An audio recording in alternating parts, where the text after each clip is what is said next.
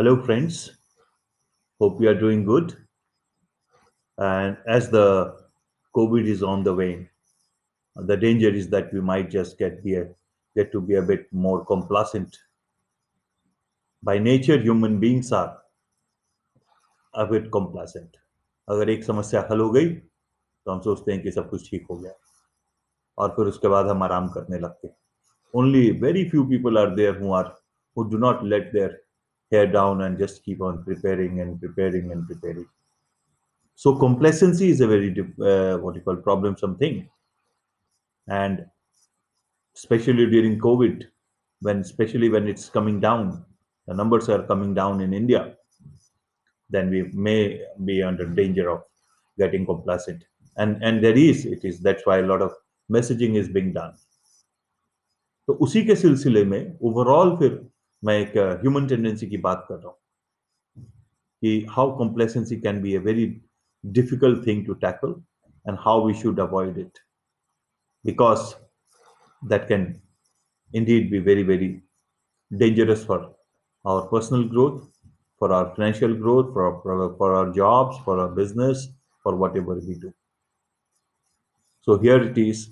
Let's talk about complacency as such. Let's beware of the complacency that is within us, each and everybody.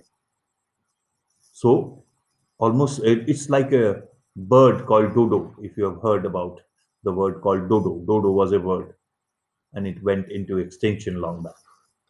Why did it go into extinction, you'd ask? So the simple thing was that it just forgot to fly, because it got in one way we can say that it got complacent. So that's you see, the dodo went into extinction because birds need to fly. That's their necessity, that's their nature, and that's their only weapon for survival. So in the same way, humans need to work. They should never forget to do what they are here for. And if you just relax and be complacent, then that's indeed a question mark in front of you for your survival. Just like the dodo. For us, hopes and dreams are what takes us to the future and help us live, survive, and carry on when chips are down and everything is just gloomy. And if we forget to dream, we will become extinct, just like the dodo. So let's not become like the dodo, that we forget to do what we are here for. कुछ दिन पहले किसी किनारे में, road के किनारे में एक व्यक्ति से पूछा, मैंने कहा यार देखने में तो हट्टे कट्टे लगते हो, why don't you just work? तब आपके लिए तो बहुत मुश्किल काम नहीं है, आपके लिए तो कोई भी मतलब, और आप आज पेट भरने के लिए थोड़ा बहुत उसके लिए भी आपको मांगना पड़ रहा है. Then what he told me was a bit surprising, means, and that got me thinking. उसने कहा मैं काम करना ही भूल गया हूँ. को जानकर आश्चर्य होगा, बट ऐसा हो सकता है. आप देखते होंगे कोविड के वक्त डिफिकल्टी होती है वापस जॉब्स में लौटने में, काम पे लौटने में, चीजों को फिर से रोड क्रॉस करने में. पहले जब तेजी से रोड भरे पड़े थे तो हम लोगों को फिर भी आदत थी. आज रोड थोड़े से खाली होने के बावजूद भी हमको ज्यादा संभल के रखना, बिकॉज वी फॉरगॉट. तो सोचिए, अगर हम आज जो चीज कुछ ही महीने में भूल सकते हैं, अगर हम काम करना भूल जाए, अपनी नेचुरल एबिलिटी, टेंडेंसी को भूल जाए, तो हमारे लिए कितनी डिफिकल्ट हो सकती है चीज. तो हमको वो नहीं करना है. तो हमको भी अपने डेली जॉब्स में, हमारे बिजनेस में या कुछ भी कर रहे हो तो हम मोनोटोनस लगता है कि अब हम खत्म हो गए. लेकिन हमको वैसा नहीं सोचना है, हमको डेड की तरह नहीं सोचना है. अगर हमने दिमाग में सोचा, so we will become just like that. Let's avoid that. Let's avoid the complacency in our lives.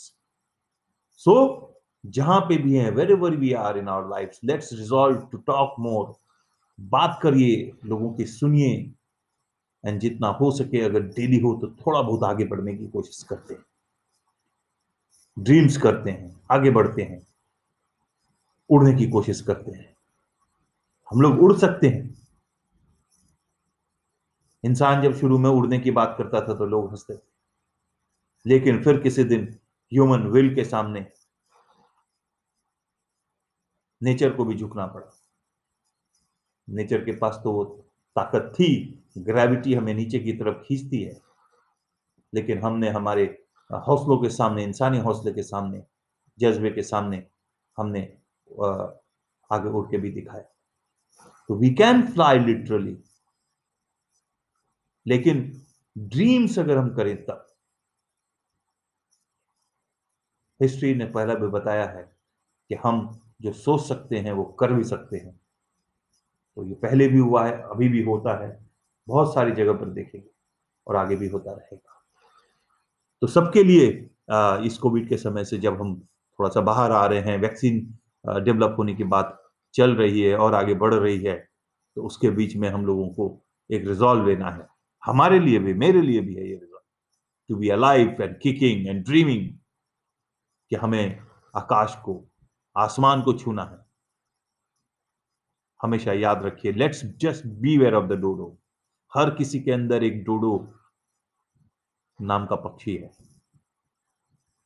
In one way or the other, जो कि हमें कॉम्प्लासेंट बना सकता है। जैसे डोडो एक्सटिंक्ट हो गया, अगर हम कॉम्प्लासेंट हो गए तो हमारे को भी एक्सटिंक्ट कर देगा। और ये डेंजर बाहर का नहीं है, this is something within us, हमारे आसपास, ऑलवेज लर्क्स अराउंड अस, और हमारे पर नजर रखे हुए। हमेशा इसे संभल कर रहना है। Let's avoid complacency, let's resolve to dream, let's resolve to move forward, always forward. बस यही कहना है। All the best to you. Thank you. Have a good day.